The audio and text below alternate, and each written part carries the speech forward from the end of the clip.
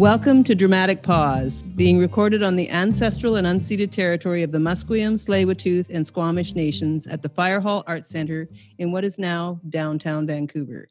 My name is Donna Spencer, artistic producer at the Fire Hall, and my guest today is a lawyer with her own legal practice, the legal director of Pacific Legal Education and Outreach Society, where she co-founded the Artists Legal Outreach Program, an expert on the BC Societies Act, and a major push behind the recently released report, Now More Than Ever, towards a national network of legal clinics for the arts. She is an ally and an advocate, pun intended, for the arts, and apparently likes to swim. Welcome, Martha. How are you today? I'm good. Thank you. So we're in our fourth month of true COVID awareness, and I'm very curious about what you've been up to during this time. Work. So this has probably been the busiest time for the society since we started, because we were able to pivot very quickly into providing not only the summary legal advice clinics via telephone or web-enabled platforms. We also started doing weekly webinars, free webinars for the nonprofit sector and the arts on a variety of legal topics that I was primarily picking up across social media, and also the inquiries we were getting to the legal clinics saying, what do we do? What do we do? What do we do about this, and this? And I just started recruiting people to talk for an hour informally and develop resources and just keep doing that. And so for 12 weeks in a row, we did one or two webinars a week on a variety of legal topics in an effort to support the arts and nonprofit sectors in dealing with the legal issues that were coming up during the pandemic. So before we leap into that very, very serious thing, you didn't get any kind of a pause. You had to get right onto the ground running fast to keep up. So what I'm going to ask you about is what actually was your connection to the arts?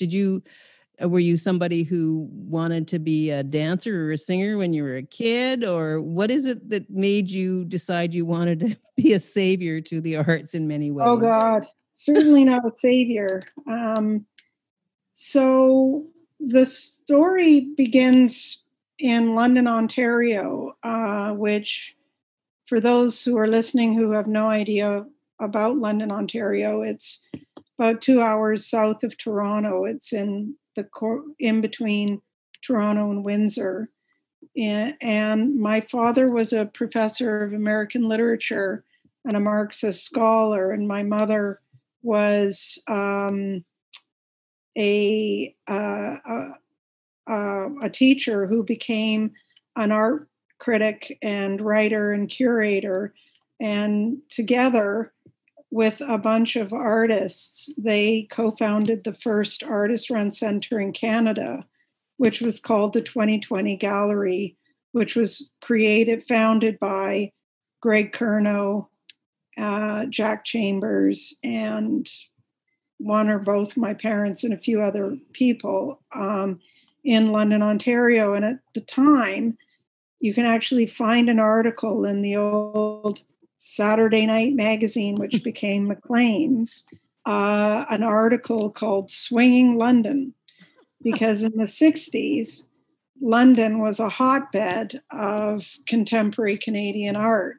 And as a result, I was exposed to, and my parents were both big patrons of visual art, but also theater, dance, everything. And my mother, being the person that she invited Michael Ondaatje to come and teach poetry at the Forest City Gallery, which was the successor gallery to the 2020, to kids. Right. So my first poetry class was with Michael Ondaatje. And Margaret Lawrence came to one of the gatherings in the house. Wow, where do you go from there? Yeah, so it was even though I was not particularly creatively minded, I was steeped in the arts because I was part of this community of people, many of whom went on to become some of the major players and are still are considered significant contributors to Canadian arts. Jack Chambers co-founded with Tony Urquhart the Canadian Artist Representation, CARFAC, Fonds des Artistes Canadiens. Right. So yeah. They were the first people to really focus on artist rights. I had no idea that, first of all, that London, Ontario was ever considered a swinging city. Yes.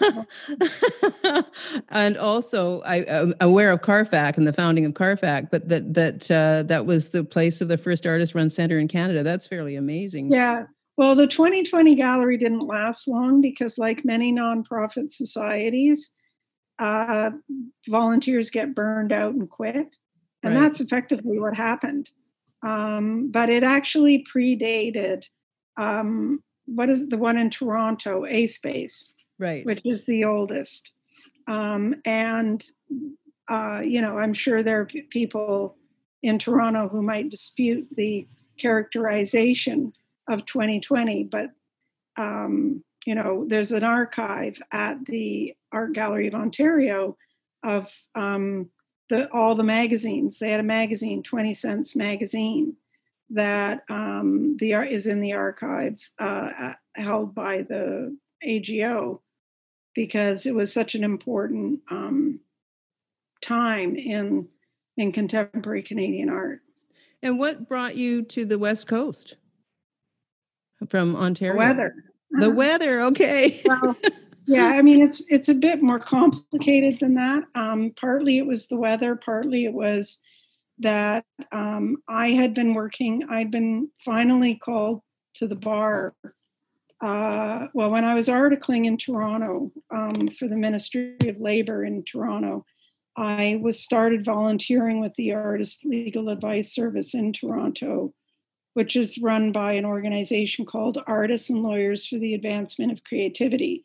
Given my background, it was hardly a surprise that when I found them, I was like, oh, my people, let's do something. I had no idea you could do this work because it never came up in law school. And while I was articling, now I've forgotten your question, Donna. Well, basically it was, why did you come to the West Coast? But I'm enjoying this little... Yeah, so I was articling and started volunteering with ALAS. And then I was called to the bar in Ontario, and then along came somebody named Michael Harris, who was the conservative premier, tossed out the NDP Liberals at the time. This is when the NDP were actually in government before Mr. Ray crossed over to the Liberals. And I looked west at the fact that there was an NDP government out west. And the reason I ended up looking west is because Mike Harris common sensed everybody in the public service who had come in after 1993. So that was a lot of people that got pink slipped. I was one of them. And as a result, I looked for a job here and came out to visit some friends who were actively, they had worked on Mike Harcourt's campaign and were at the time, actually, I remember door knocking with Jim Green when he was running for office against Gordon Campbell. Oh, right, of course. In the mayoralty race, yeah. Yeah. And my friend Sudsy Clark was running Jim Green's campaign. So I came out to work on that and started looking for a job. I was by that point a trade union side labor lawyer. I had a year's contract with CUPE, and I saw there were opportunities here, and I'd applied for a job with the BC Teachers Federation, and I got it. So I moved here to be a lawyer with the BC Teachers Federation. I recall I was at a PACT, Professional Association of Canadian Theatres conference in Nova Scotia when Mike Harris got in, and I remember all my theater colleagues going, "Oh my God, can we move to British Columbia?" And of course, some of them did, and some of them have since moved back to Ontario. But I'm really glad you didn't, because we need you here. So you are steeped in the arts. It's permeated yourself in your work. And I'm really curious, when I started to look at some of the information on you, I came across something called the Martha Rands Cyberpunk Prize. Do you want to tell me what that is? Yeah, this was actually before my it was sort of it coincided with the private practice. I had been in government. I was with the Human Rights Commission for 6 years here before it was closed by the erstwhile Liberals. And what I started to get really interested in was copyright. And I was also pregnant at the time and spent a lot of time reading. And among the people that I was reading were the founders of Creative Commons.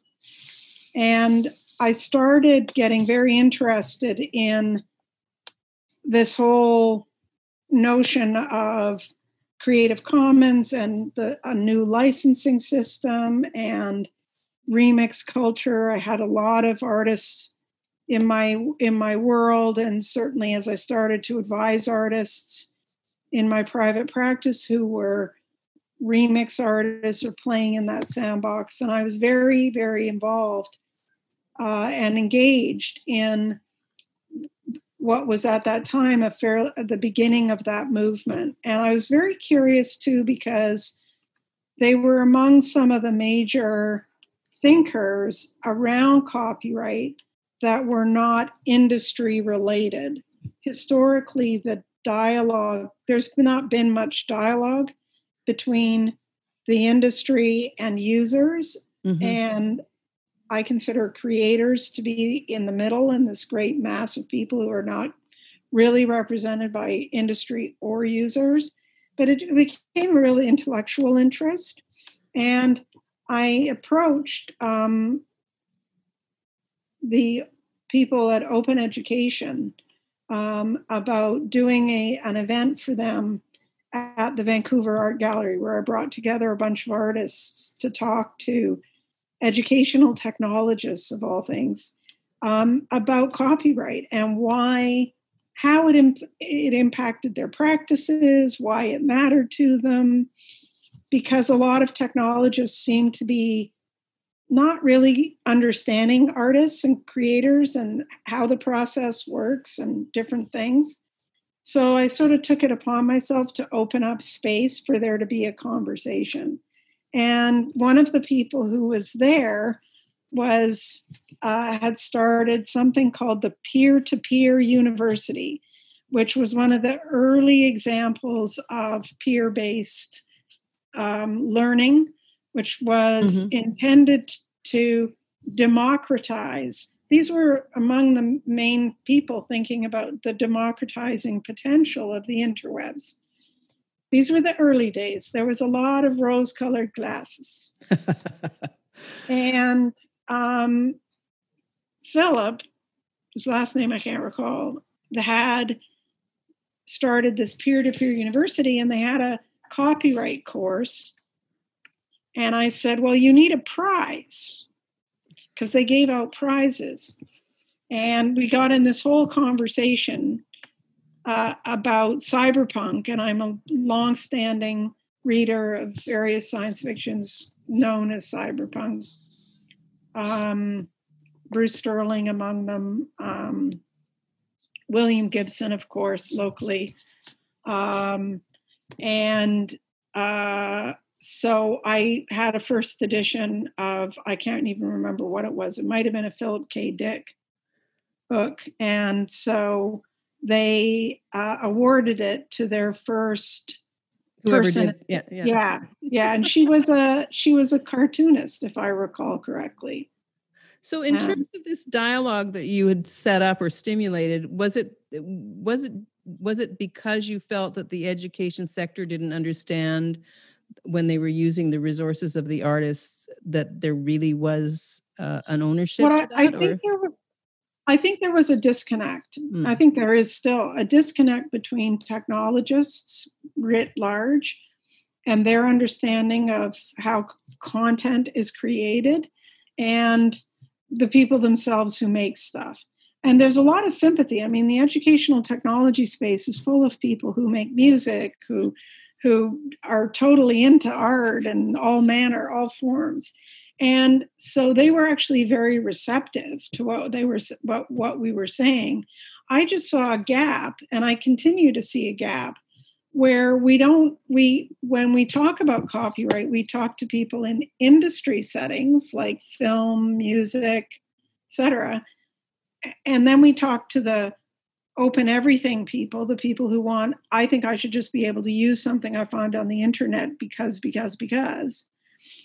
And we weren't talking to artists. So a lot of the work, starting from, that example of that event, I curated a 3-day event called Art, Revolution, and Ownership with the New Forms Festival and W2 when it first opened at Woodward's, on the whole notion of what does ownership mean of art? How do we deal with these issues? Then we did an event with Astra Taylor. We did a few talks which were about creativity and the whole concept of what does it mean to create stuff, and why does copyright matter so much to artists? And it culminated, I guess, most recently in the last year with the conversation series, which we did over last year with a lot of different artists in all disciplines, really talking about their relationship to copyright, but mostly talking about their work and only maybe tangentially why copyright might matter to them. Right.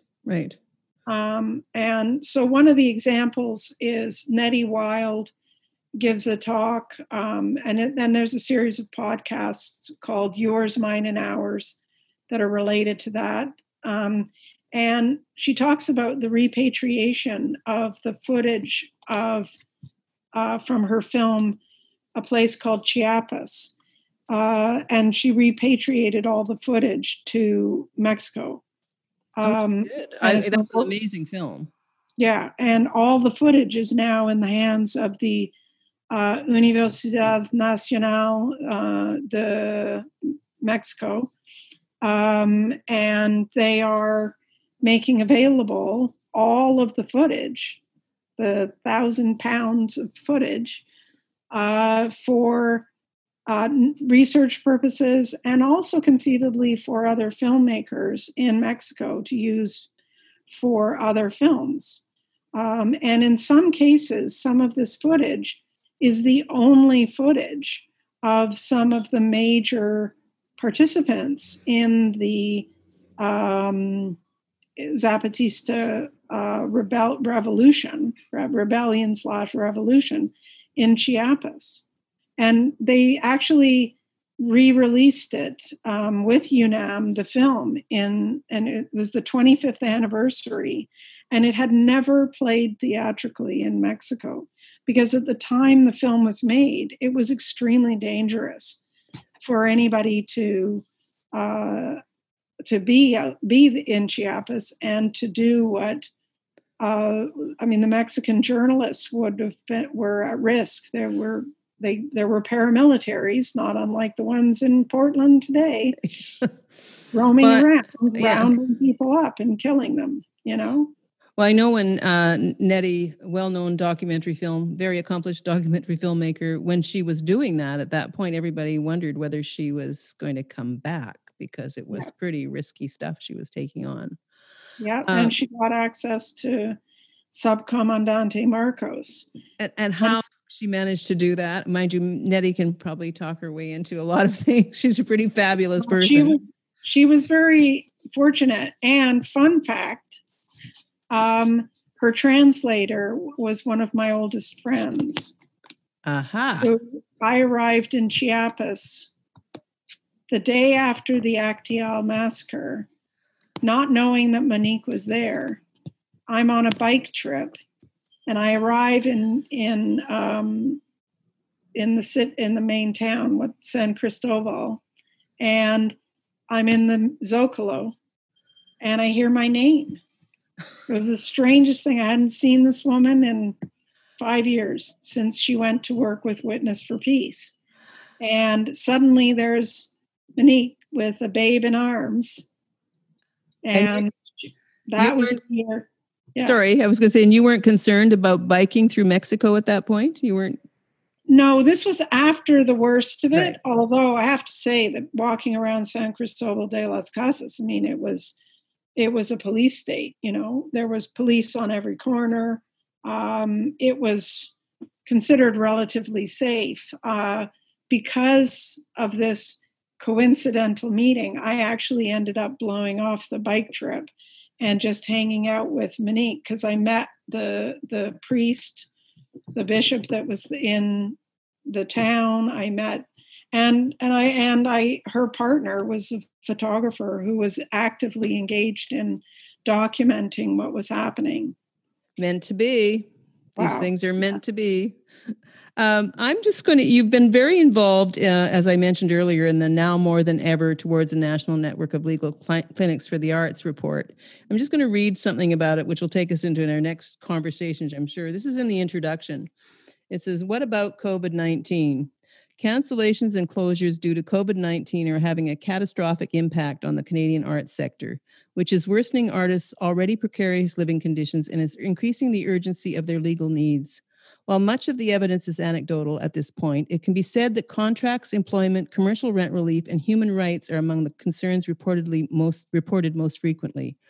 And the report goes on to, our recommendations take into account the legal issues artists and arts organizations are reporting due to the current pandemic.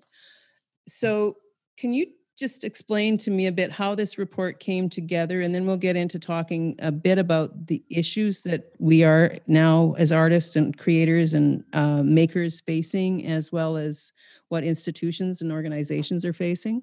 Sure. So not as fun as Mexico, though. So we were really the Pacific Legal Education and Outreach Society undertook a project to develop a legal compliance tool. And this was really developed for arts administrators, for people who were on the administrative side of the arts and the nonprofit sector more generally. And we applied to the Digital Strategy Fund of the Canada Council for the Arts for funding to make it into a digital platform. It existed in a SurveyMonkey form, and we wanted to make it into something that was real time, right? So a web-enabled app or something.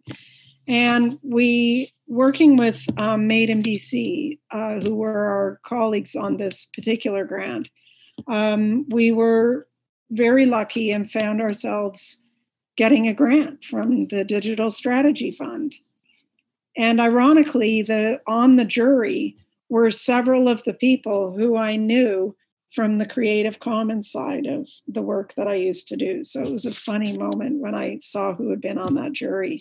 In any event, as a result, I wrote a letter to Simone Barreau and Carolyn Warren, the director and deputy, respectively, at the Canada Council, and say, well, it's great, thank you, we're going to create a tool, but the tool needs a home.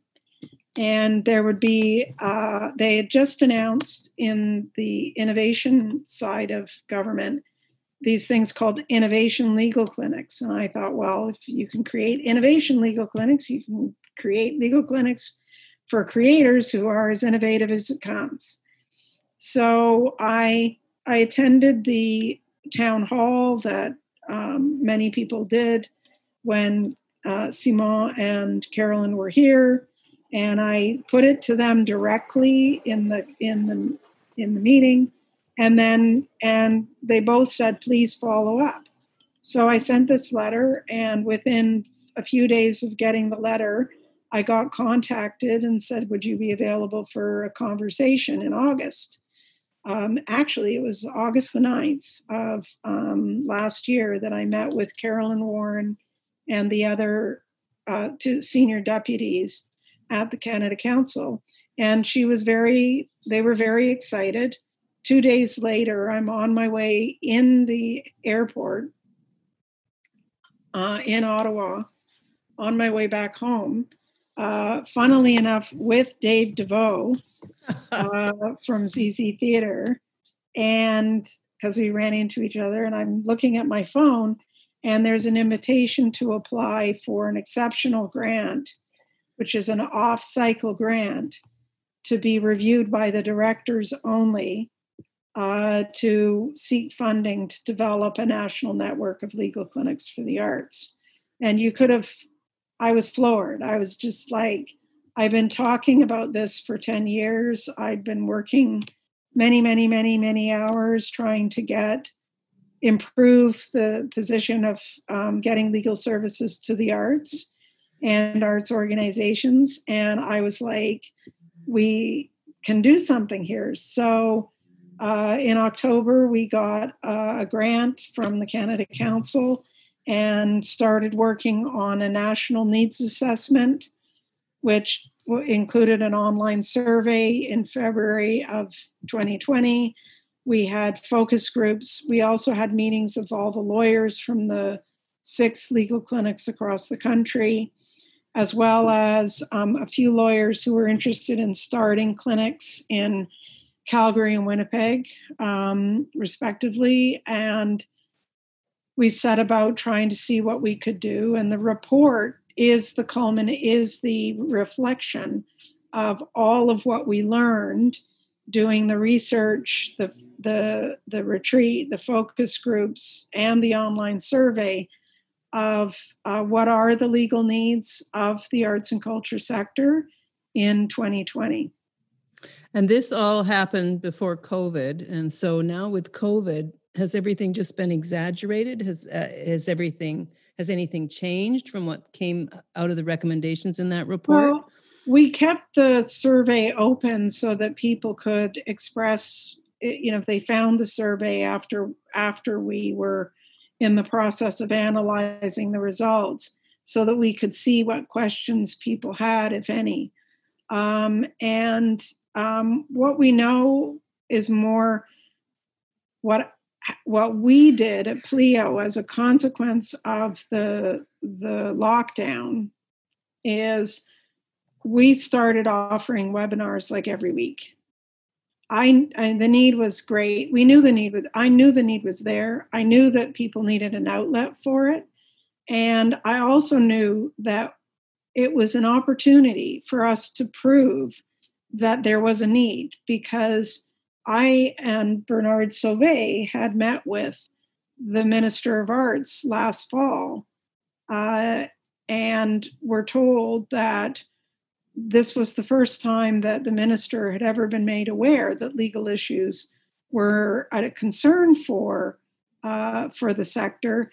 And she actually went so far as to suggest that perhaps it wasn't a need, which was also the view, incidentally, of Gillian Wood, who was former executive director of the BC Arts Council, which might explain why we've never gotten BC Arts Council funding.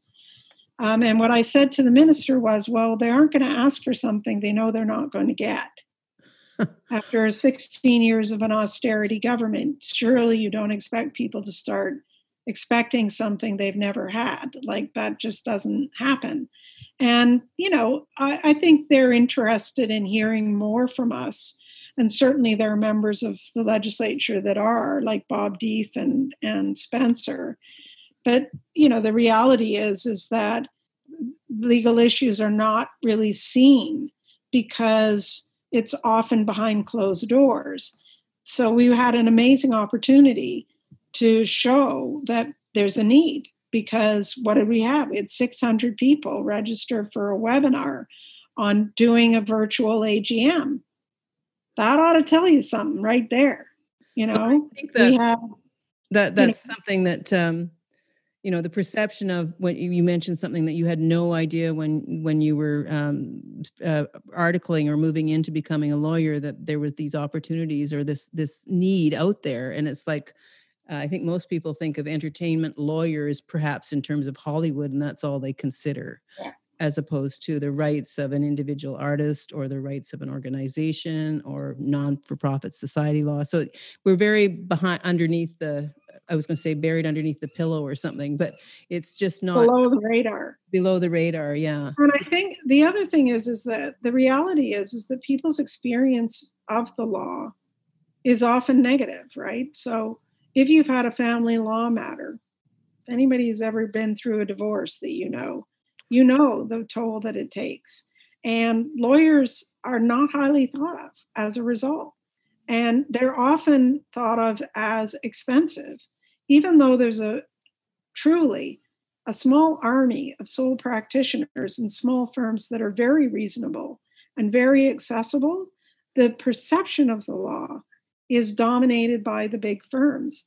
And the way the profession operates is at a remove from the rest of us. So as a consequence, there's a lot of reticence around even going the route of contacting a lawyer. So you're dealing with that cultural issue.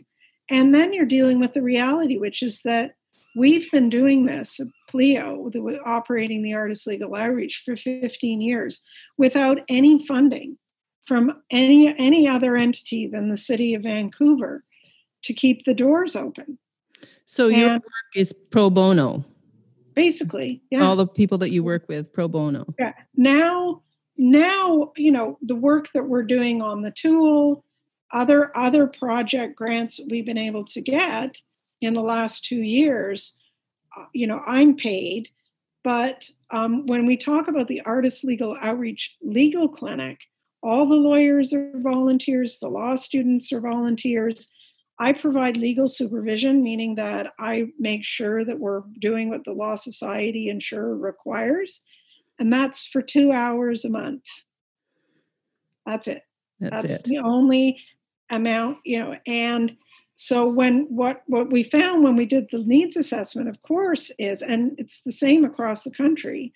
The Artist Legal Advice Service in Toronto is run by a group of lawyers and artists in Toronto, and it's all volunteer lawyers, all volunteer law students, and really active people that are willing to put in some time to educate.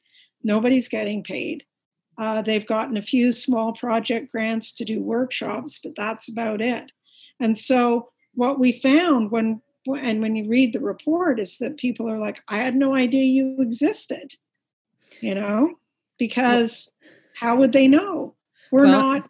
The minister's reaction as well. How would she know, really, unless she was briefed on it or whatever, but not just suggesting that there's so many people that would not know. I mean, I wouldn't necessarily have, I certainly was aware of what you were doing through the Alliance and all the workshops you're doing. But when I hear that the webinar about having a virtual AGM drew 600 people, I'm wondering what other webinars you've done and what the response has been, because I know all of this stuff is really helping people sort through a lot. So perhaps you can talk a bit about what some of the other webinars are, and maybe give me some examples of some of the issues that have come up because of what's going on with COVID. So one of the first issues that we identified, funnily enough, was people starting funds for pandemic relief. So in other words, there were a number of groups that were online saying, I'm going to start raising money so I can give people money, especially in the arts. That I lost my gig group, we need money, money, money. It's true. People need money. The rug's been pulled out from under them. They have no safety net, actors, dancers, musicians. And you're like, okay, so, well, guess what? If you're a registered charity, you can't just start giving out money unless it's specifically within your charitable purposes to do that. So what I noticed was there were a number of charities that were starting to actively do this. And I was like, well, no, you can't do that. You've got to be careful about how you do it. You need to work with a nonprofit, blah, blah, blah. And in fact, some funders were actively seeking out organizations who could deliver this funding to individuals. So I enlisted Anders Urum, who's a lawyer in private practice who works exclusively with nonprofits, to do a 1-hour webinar on pandemic relief. And I'd also been contacted by one of the groups, Black in BC, creating a mutual aid group who had concerns about what they were doing. And so thought, well, this is a perfect opportunity to actually just do something rather than them talking to me individually. Let's see if we can't get a webinar. So we did the webinar. There were, I think, 53 on the actual call, and then we made available, although it's all recorded for posterity, and we created an info sheet. So the content is repeated in a static form for people who read. And we also have an Ask a Law Student service, which we told people if they still had questions, although we can only give legal information, we can't give legal advice, we would do our best to try and send people to the right place to find the answers. And we were able to do that because we got a grant from the City of Vancouver social planning people on a convening the nonprofit sector in the City of Vancouver about what their legal needs are. And we were able to use some of that money to just start offering stuff. And it gave us a great opportunity to see what people needed. And I was monitoring the women's ED group. I was monitoring Vantage Point, and I were in regular contact. I was monitoring I Lost My Gig. There were a number of other social media sites, the Arts Administrators group on Facebook, to see what issues were coming up. And I'd asked people like Kenji Maeda at GVPTA to tell me what issues were coming up for people. And that was when we started what I knew would be a big issue was commercial tenancy issues and the lack of legal advice in this space.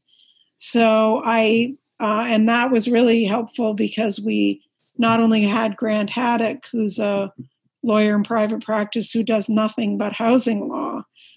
He actually provided us with a short form rent deferral agreement that people could download from the website, both for commercial purposes, because you need one of those in order to get your landlord to apply for the CERCA.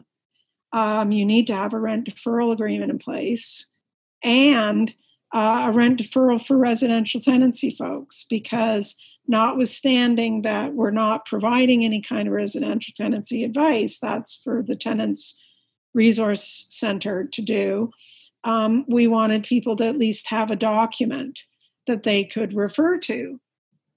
So we did two of those. One was more general on leases and reading your lease, because a lot of people have just been provided a 30-page boilerplate from whatever big firm you're talking about.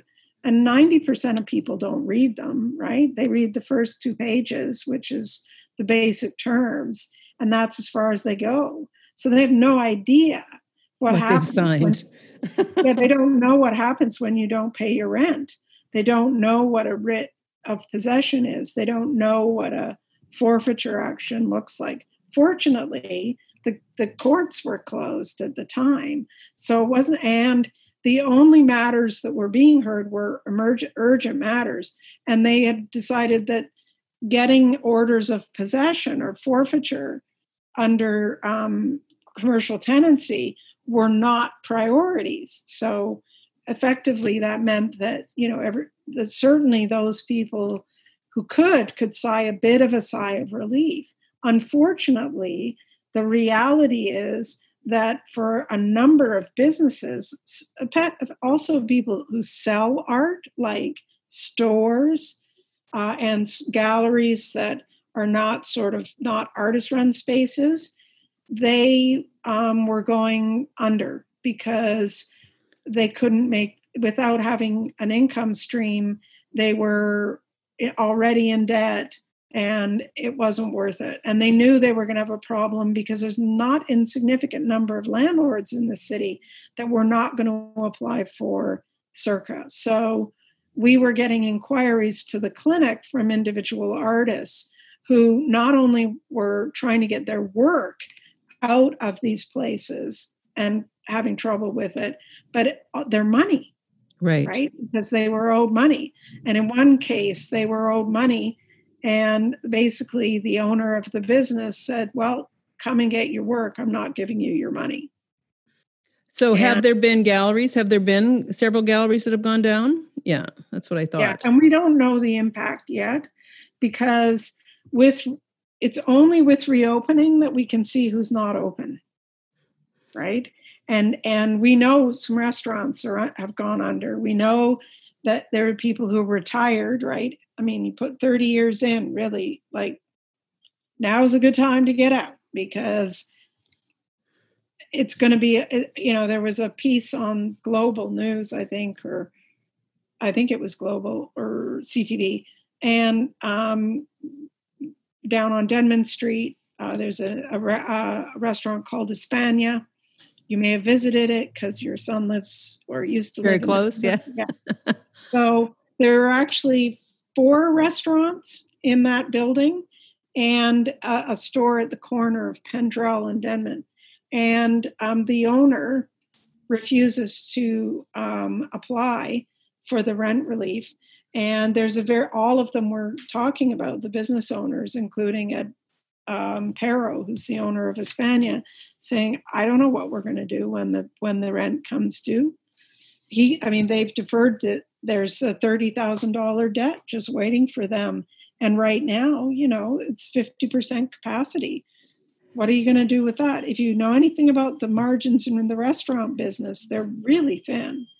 Well, they're even thinner than in the arts, actually, in the performing arts. I mean, we're all sitting with our theaters closed, and I don't believe that people understand how impactful that is, because box office, certainly in the Fire Hall's case, is probably about 40% of our budget. So we're lucky that we're subsidized, but through grants. I'm not sure if it's luck or what, but using that 40% makes it really hard for us to go forward with anything, and the limitations on how many the public assembly piece is a whole other matter.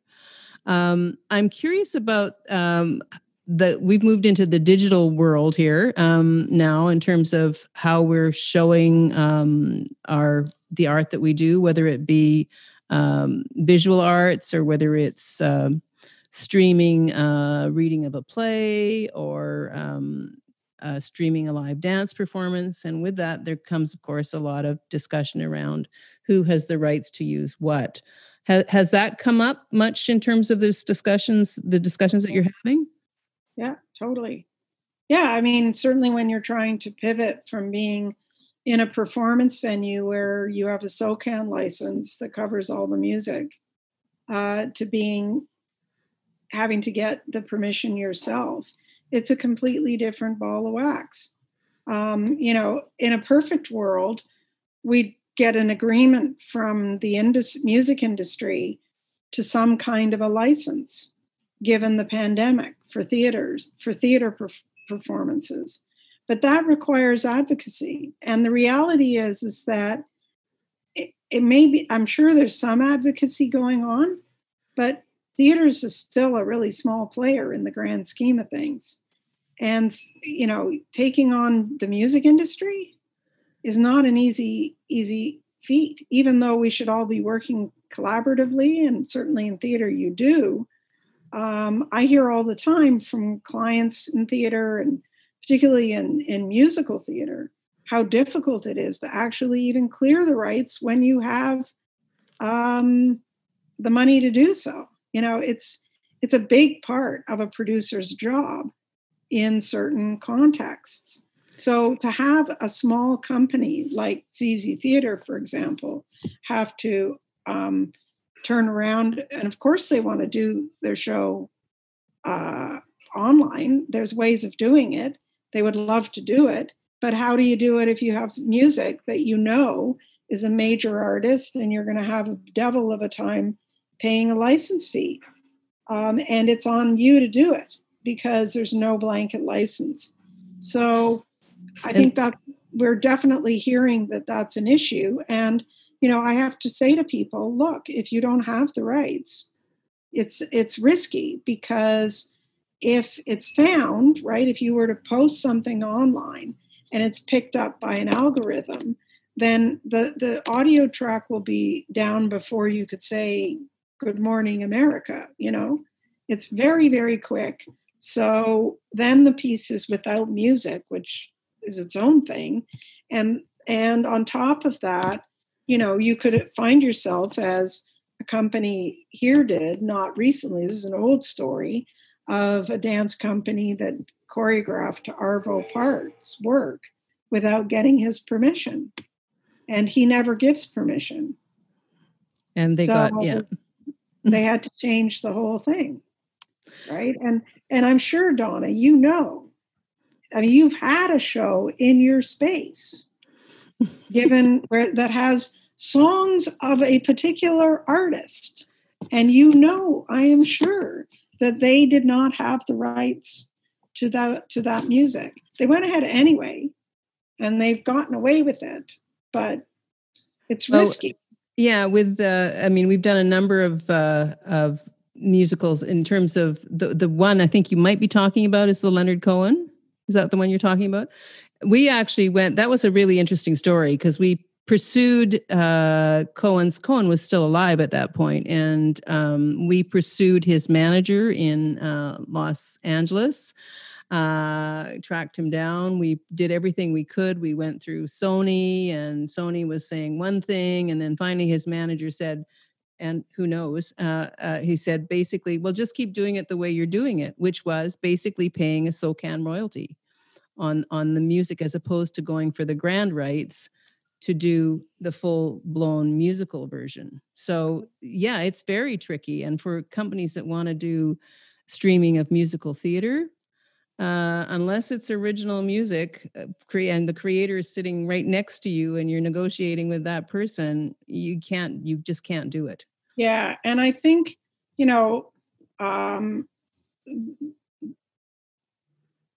it's tough, because the reality, like in the situation that Leonard Cohen was in, right? The only reason that, in his heart of hearts, I would be willing to bet you that he doesn't want to be, he was not acquisitive, but the reality of the situation was that he was stolen from, right? His work was so much money was ripped off and he didn't own most of his songs anymore. He really didn't. That was part of the problem as well. Yeah. So it was like, he was touring in part to make up for the fact that he found himself at, 60 or 70, I think it was, without much to show for it. And that makes people make weird decisions that might go against their own generosity. He's a practicing Buddhist, for goodness sake. He would give everything away, I'm sure. Well, if it and works for them. Tracy Power, who was a real push behind that, which this is an interesting story too. That show didn't happen.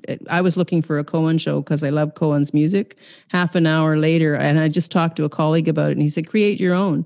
So I was about to do that, and half an hour later, I got an email from Tracy saying, oh, I'm working on a Cohen piece. Would you be interested? So it's kind of one of those things. It's like you're running into your friend in Mexico. These things happen for a reason, and you go, where did that come from? Yeah. The other thing I think that's happening, of course, is that people might want to do a smaller performance with 50 people and then stream the play or the dance piece. And again, the same thing comes up, particularly dance, if you're using music that's not originally composed or music of the past. You have to secure those rights, and in theater, you have to have the playwright's permission to do this. So if you're doing original pieces, a lot easier than if you're doing The Sound of Music or a very traditional play. Yeah.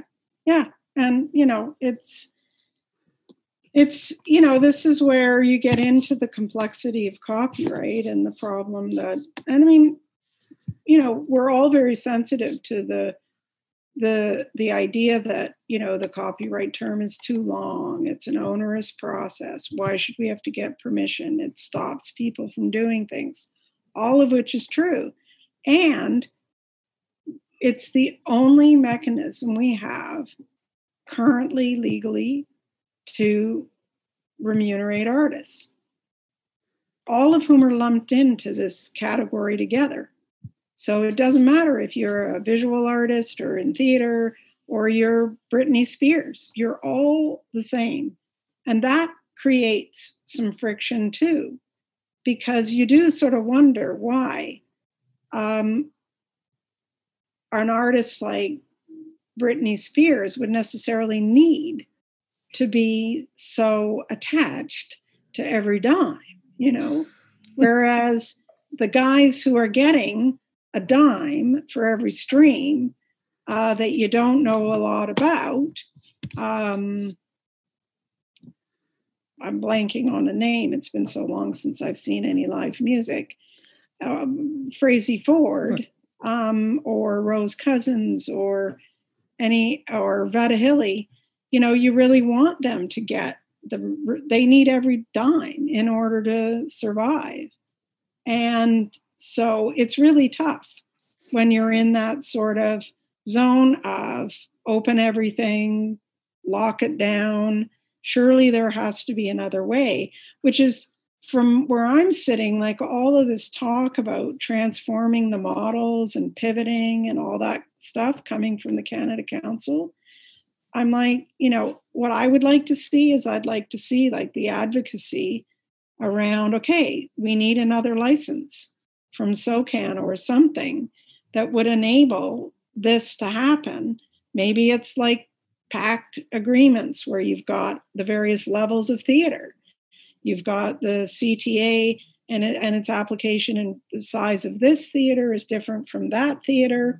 And that might be a way to do it so that you could say, okay, we're going to extend the license for this purpose, for this period, even if you did it just for, let's say, a year, okay? Because let's say 6 months to be optimistic about the pandemic.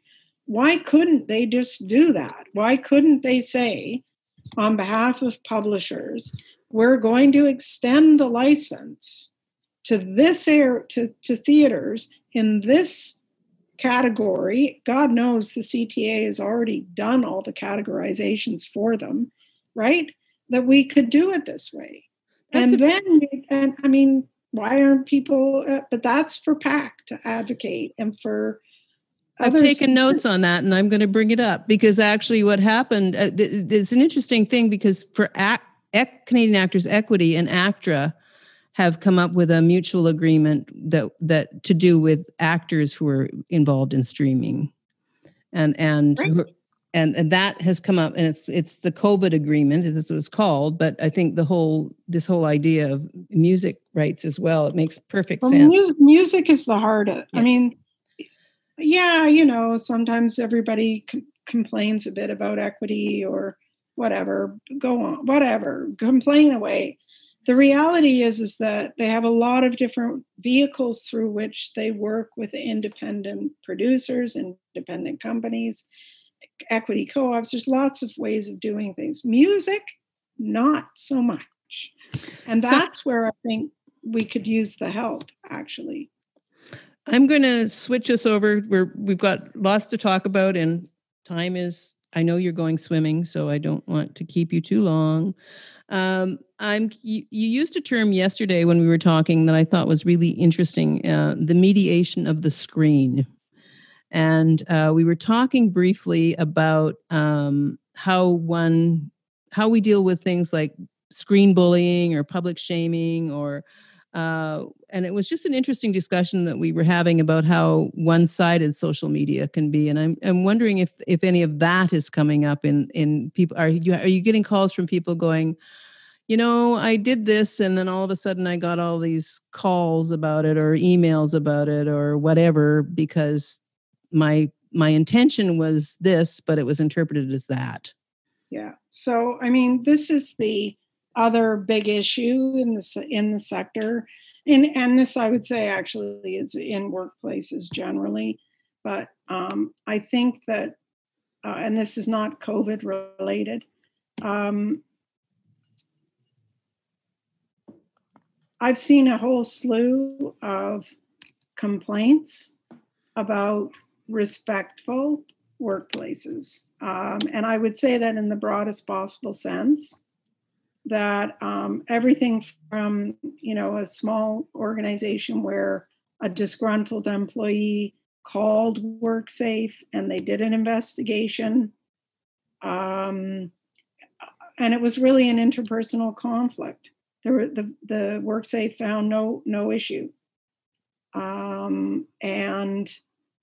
But interpersonal conflicts are now flashpoints to engage either with the state through WorkSafe or the Human Rights Code, through by making a complaint, or you're supposed to have a policy, Donna. Everybody's supposed to have a policy.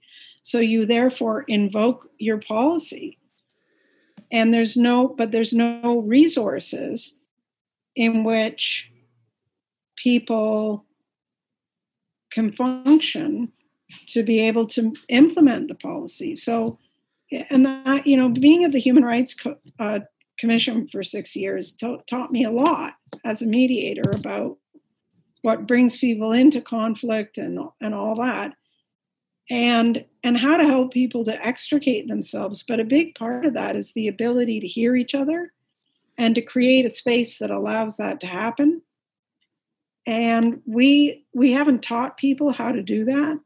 We haven't, and when I talk about the mediation of the screen, most people don't know how to read, or they seem to have trouble reading cues, social cues, physical cues, body language, or they may be face-to-face in a theater and they may overstate, if you will. The conduct becomes magnified because of the power imbalance between the older individual and the younger one, or the person in a senior leadership position and the younger person. Or the really hot director who's really got this reputation and you don't want to offend them, or whatever. Yeah, exactly. And there's a lot of reputational interests in the arts, right? And that actually, up until this last year, I would say that when I saw a complaint or a concern raised, most of them never went anywhere because of reputational interest. And there was one situation that became very public on Facebook in the film community. This person complained about a joke, and the pile-on was unreal. Like, her reputation was just destroyed. And 600, 700 comments. And we can argue about whether there were other ways to deal with the situation, But you do have to wonder, when there's cases of people who are in, positions of authority, going out with students getting drunk. Like, I'm sorry, but like, yes, they're adults, 19, 20, 21, 22, whatever. And you're 50 and you're the grown-up in the room. Like, please don't go get your students hammered and then think, and you're disinhibited, they're disinhibited. It's not a safe space. It's inappropriate. And it is a continuation of the workspace or the educational space, because when a teacher says to students, why don't we go for a drink? What student is going to say, oh, no, I can't? They go along because they're trying to keep a good relationship. And all that relational stuff is very reputational stuff, is really, really important, I think, especially in the arts.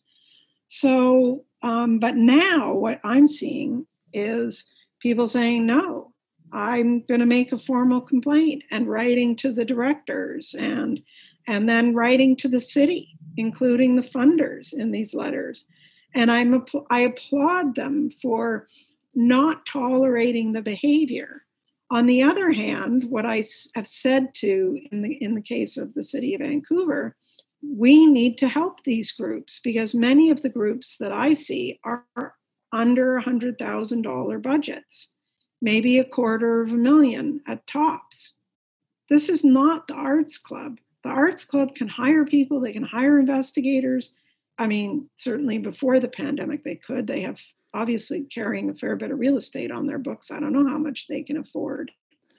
But seriously, folks, like, this is a problem, and think of the Push Festival, right? Like, well, and the perception of a not-for-profit, small budget society having a lot of power or ability to respond is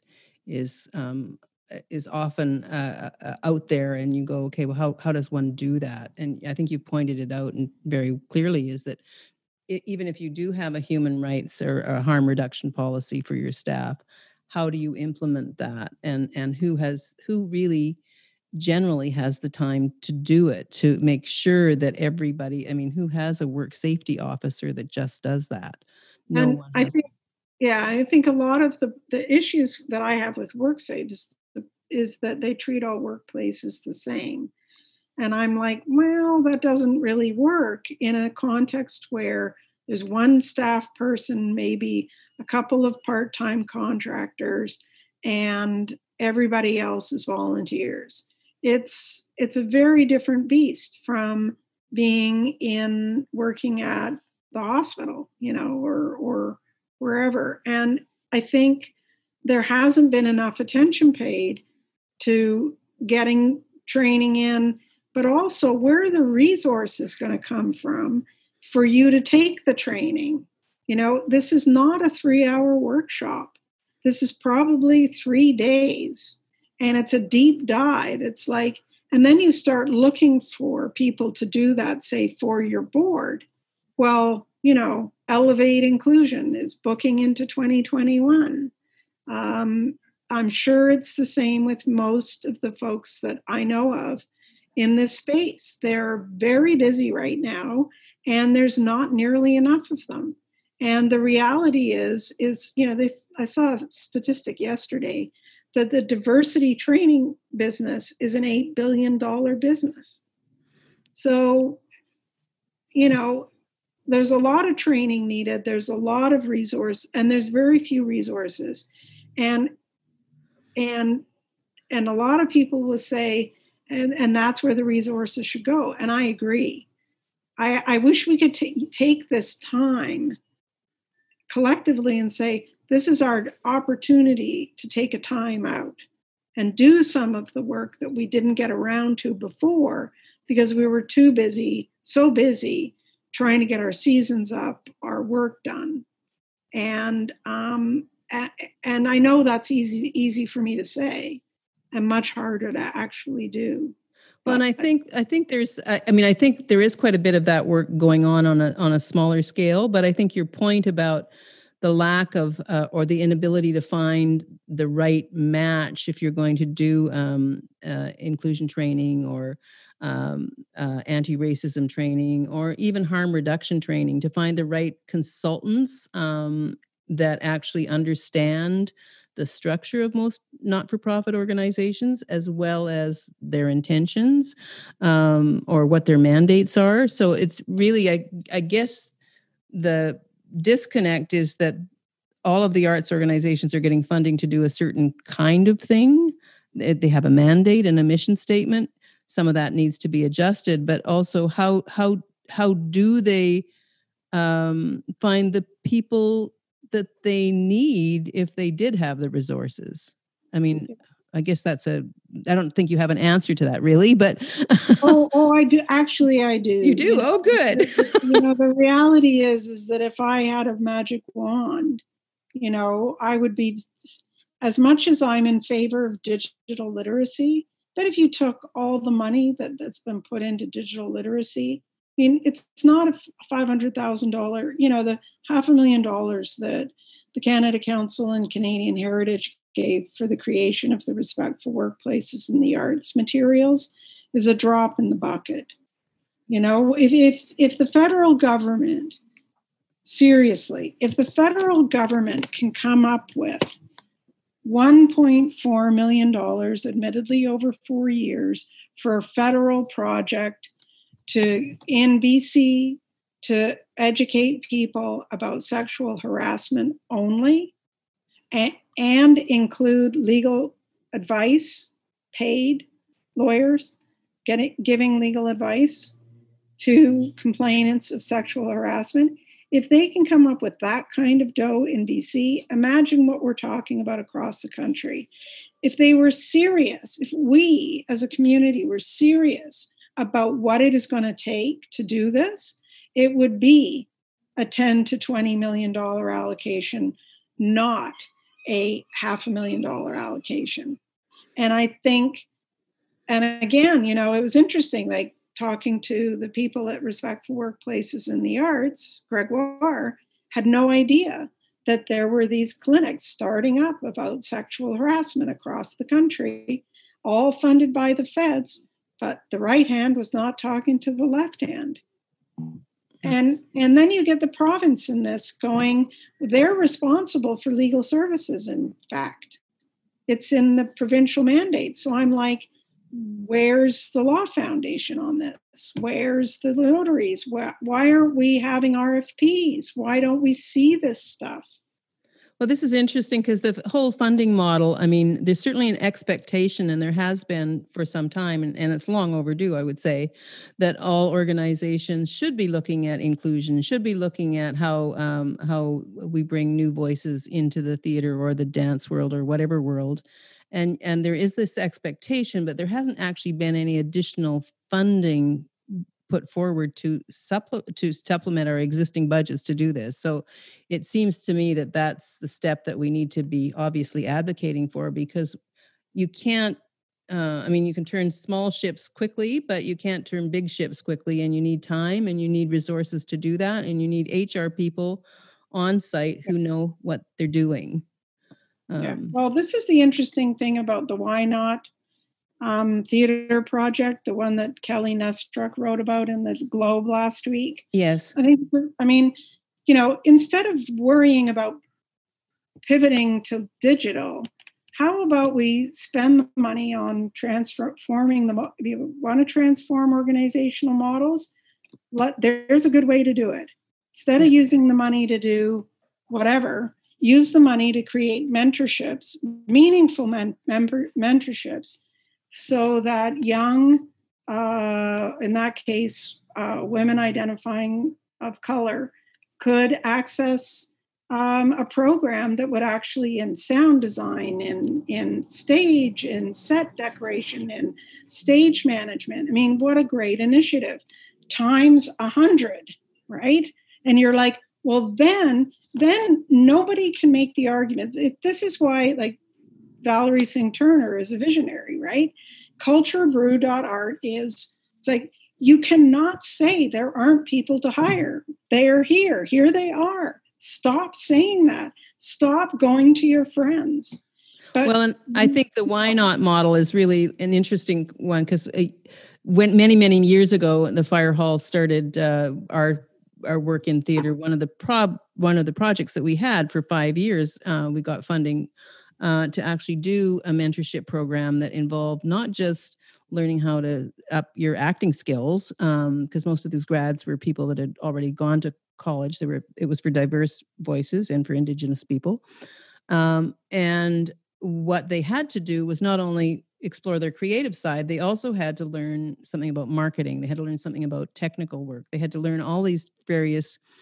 It was an inclusive kind of package. And what Why Not is doing is actually mentoring people to be also in other roles other than performers. And that seems to be a bit of a gap that we have. I agree Valerie Singh Turner's work in terms of what she's done in terms of identifying creative actors and directors, and primarily creative people, has been very valuable. But the piece that now is missing is connecting the administrators, or mentoring the new lighting designers, or the new costume design. Absolutely. But the first step to that is really putting serious money behind it. Absolutely. And not expecting people to do it for free. And this is where we get into the difference between what we do here when it comes to, say, pro bono legal work and what they do in the United States. In the US, pro bono lawyers, known as volunteer lawyers for the arts, across the country, most states have mandatory pro bono. It is a part of the job, and it is mandatory.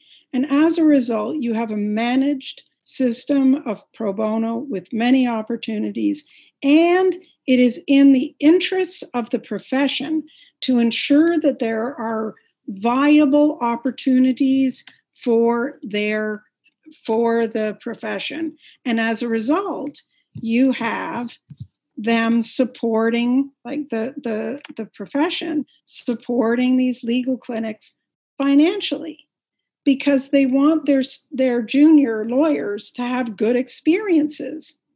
They want them to learn something. So they make sure they fund these legal clinics.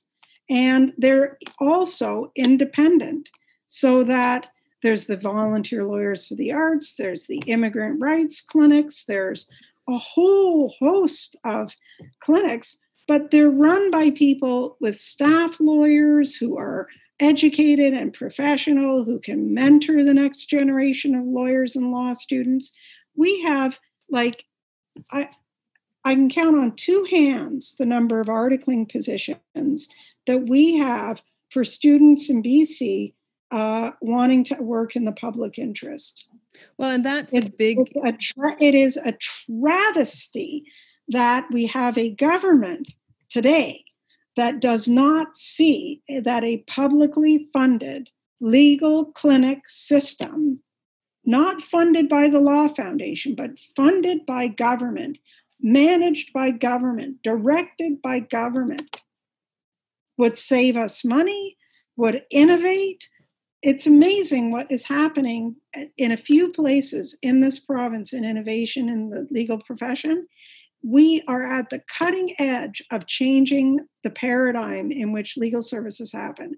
And we could do so much more with a small amount of support, but it has to be consistent and reliable. And, well, I think I was just going to say that whole system is not unlike what years ago in the arts. Of course, there used to be funding that allowed you to have associate artists, or enough money to have interns, and it was part of the mandate, or as I understood it when I was growing up, that if you had a not-for-profit organization, growing up in the arts, I should say, if you were an organization, part of your expectation was to actually provide mentorship, and with that mentorship actually be able to provide funds to pay that mentor. I think as funding decreased and now it's coming back, a lot of those positions got shelved. So there was no way to develop that new administrator or that new marketing person. And I really think, and I had a long chat with the Why Not guys when they were out here for Push about their model. And we as arts organizations, I think, do have a responsibility to try to find a way to continue to mentor and develop new voices who can take us forward, and they may even have great suggestions for how the model should work, but without being able to take some of the cash from what you might have been expecting to do a production with or expected to do a production with. To do that, it's a bit challenging. So I think the fact that these mentorships are going on and will continue to go on, I mean, I think mentorship is one of the best way to teach people how to be a part of this business or help them understand what this business is. Anyway, I could go on and on about that for a while, but I'm glad that Why Not is continuing to do groundbreaking work. They're amazing. Their structure is amazing. They're empowering individuals to do a lot of great work. And I also would have to say, you mentioned Push a while ago. I wanted to get back to, their artistic director, who's now gone from there, he was also someone who did that at Theater Center. He was an amazing mentor for people. He fought for change there. So it's unfortunate that he's now left us and gone back to Toronto, which takes us back to real quick, and we're not going to spend too much time on it. The fact that most arts organizations are run by not-for-profit societies and that are made up of boards of directors who are not experts in the field. They're volunteers. And I'm wondering what your thoughts are on that model. That's my last big question for the day. Yeah, well, I think the model has a lot of challenges attached to it. I'm not as invested in, I don't know what other models there are, I'll be honest. So I think that the challenges that boards have are around the expectations that are laid at their feet in an absence of, again, training, an absence of resources, right? Like, there is a very an ongoing conversation about paying directors. Maybe if we paid directors, we'd get better results. I'm not convinced of that. That being said, paying directors also opens up the reality that there'd be a lot more people interested and competing for these opportunities if their time was compensated. And in some cases, the amount of time it takes to stay on top, be a working board, for example, not so much a governance board. Everybody talks about the Carver model and governance boards, and that's what you're all supposed to be doing. Well, not in the arts. They're all most societies are working boards. I'm sorry. And they're running the organization, often on a shoestring with nothing. When you say that, though, I'm not sure that I would agree that most boards are working in terms of running the organization. They may be very aware of what's going on in the organization, and that's shared with them, and they have a responsibility, but I don't know that they're actually running the organizations. Oh, I think when you get into really small organizations with only one staff person who's part-time, the board end up doing front of the house. They end up. I would agree with you on that, and that very small $100,000. But a lot of the funded organizations. Oh, sure. Yeah, but there's 29,000 nonprofits in the province of BC, and I'm out of the Lower Mainland a lot, and it's like I see even in well-funded organizations. There can be real tension around what the role of the board is. And they're not getting any support or training or resources. And you know, when you're only paying $55,000 a year and you're in a small town, your options are going to be somewhat limited in terms of who's going to apply for the job of the executive director. So it's I think a bit more complicated than just saying it's the model, you know, like I think the model could work. I don't actually think the model is necessarily the problem. It's the model in the context within which we've plopped it. That's the model. In an environment where liability is going up, fear is going up, boards, people, professionals want more support than they used to have to go onto boards. They want to know before they even agree that there's an E&O policy or D&O policy, and that the D&O policy includes employment and human rights, which many don't because it costs more. They want to know that, they want to see audited financial statements, and they won't volunteer to be on a board if they're not audited. And that's, again, a huge disincentive for some organizations, because there's a lot of groups that are not audited and they're small and, Well, and for many years, I think in terms of the arts, it was basically if you had a budget of under a certain amount, you didn't have to get an audit. And getting an audit is a very expensive undertaking for a smaller organization. So, I do. Sometimes people do say to me that working boards in the service social services sector, there's a lot more working boards that are actually working with maybe one executive director, and I imagine that's probably true for a very small arts organization as well. But as once you getting operating funding, there's an expectation from the funding bodies that actually, although you have a volunteer board, that you also have senior staff positions who actually run the organization, which that's, I think, where the conflict comes up, is because if you have a senior staff senior staffs who are running organizations and they're meeting with boards of directors who don't actually understand what the organization does or how it has to do it, that's, I think, where the big conflicts come, and that's where people go. And then, you also have boards that are created to fundraise. Yeah. Because there's a view out there. I mean, fundraisers love this, make it all about fundraising. Well, then you end up with these gigantic memberships, which create more opportunities for member disputes.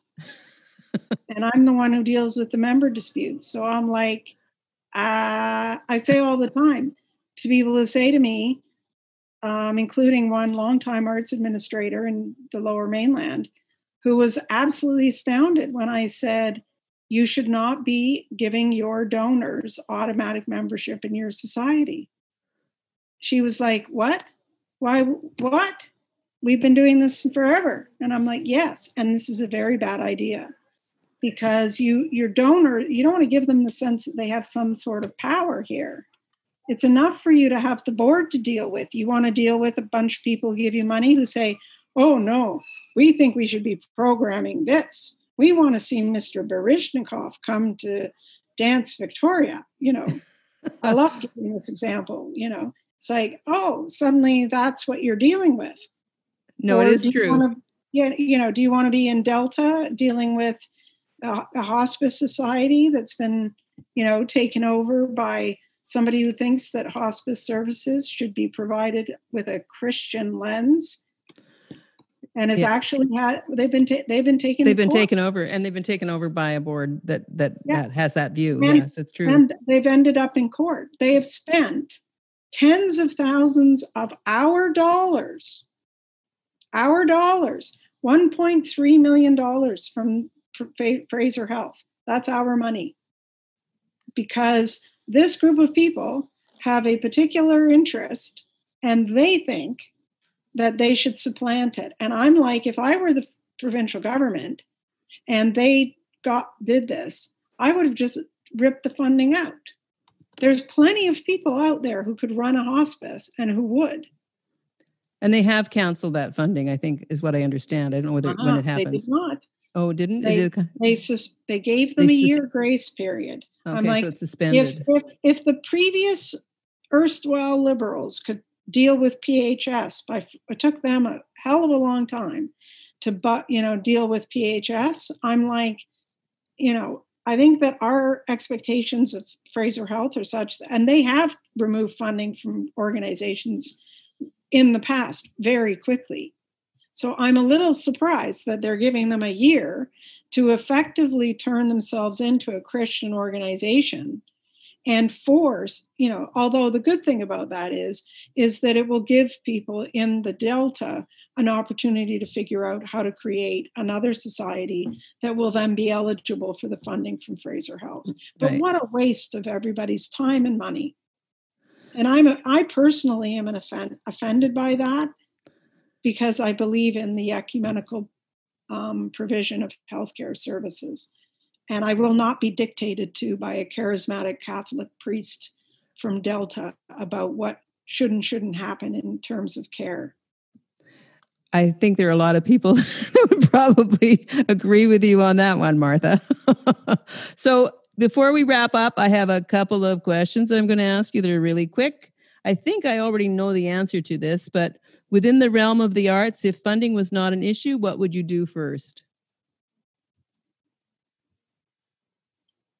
Start a legal clinic. I thought you might. Staff lawyer. Across the country. Right? I would set up clinics across the country. I would fund them, and I would create positions for articling students, for the next generation of lawyers who want to do this work, who are committed to supporting the sector. Absolutely. And can you give me a version of your Martha Rand's dramatic pause?